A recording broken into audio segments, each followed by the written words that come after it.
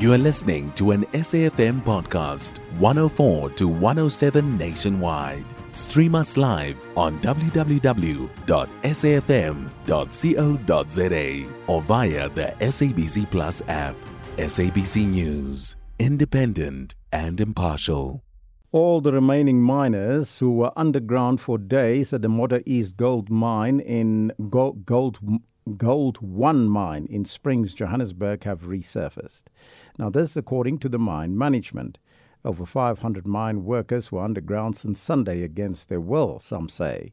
A labour dispute over union recognition between AMCU and NUM prompted the situation. The mine's chief executive officer, Jon Hericourt, confirmed to our senior producer Ronald Phiri that all the mine workers who are underground have been released. The hostage situation, which it was a hostage situation, has definitely ended. Everybody who was underground from the beginning has been brought to surface, and there is nobody underground anymore.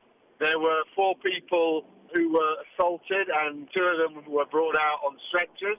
Fortunately, there is nobody critically injured, but they have been hospitalised at various hospitals around the area, and everybody else was treated, was checked, was given energy drinks, etc., liquids and that sort of thing, and basically everyone has now gone home. There is still a police presence at the mine. They are continuing to maintain a presence at the mine, and that's the situation at the moment.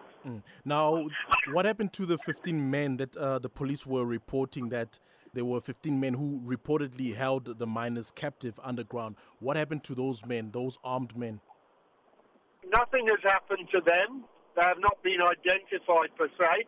That report from the police comes from their interviews with 15 or so people who came up from underground, and that was the information that those people gave to the police officers, saying that when they went on shift on Sunday night, they went underground, and when they got onto the station, they were basically taken into custody by a group of plus minus 15 people who said nobody is going to work tonight. And when one of the employees said, listen, this has got nothing to do with me, and tried to leave, he was assaulted. And so that is where the incident started. But that is based on statements from, as I said, taken by the police investigators. But at the moment, nothing has happened. We are not going to inflame the situation straight after this incident by arresting people, even if we could say, we have this identity, that identity. There is a process that will be followed, and that will take place over the next few days. And what actually resolved this impasse? Did the miners resurface on their own accord, or what agreement was reached between the mine and workers? No agreement was reached between the mine and the people holding the other people underground.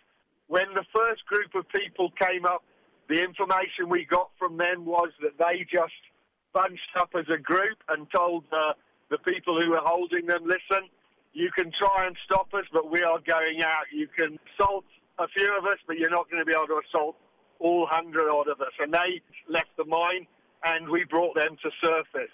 We sent some of our people underground to see if additional people were going to be coming out.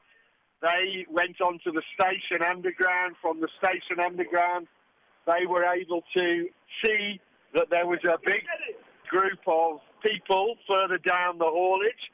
They approached them. There were about 40 or 50 people armed with knobkerries and stuff like that. And there were other people being held behind them. Those 40 or 50 people, a couple of them approached our personnel, and they basically said, listen, if you want us and the rest of the people to come out, or us to let the rest of the people come out, we need to know that AMCU is the new representative labour or union on the mine. And then there will be a process going forward.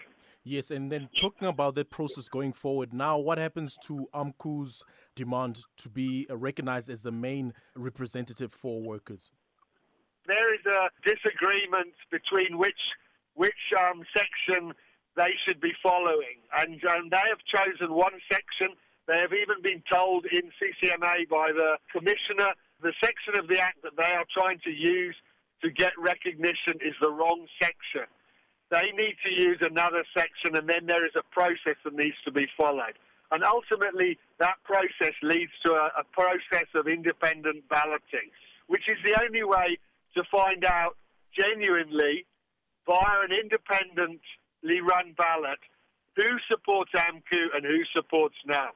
This thing is not over and done with by a long stretch, but the important thing is that this hostage situation has been resolved and nobody lost their lives. What happens now is going to happen, and hopefully we will be able to proceed in a civilized fashion. And there you have that story done by Ronald Phiri, and Jon Hericourt was the Chief Executive Officer at the Modder East Gold 1 mine in Springs, Johannesburg.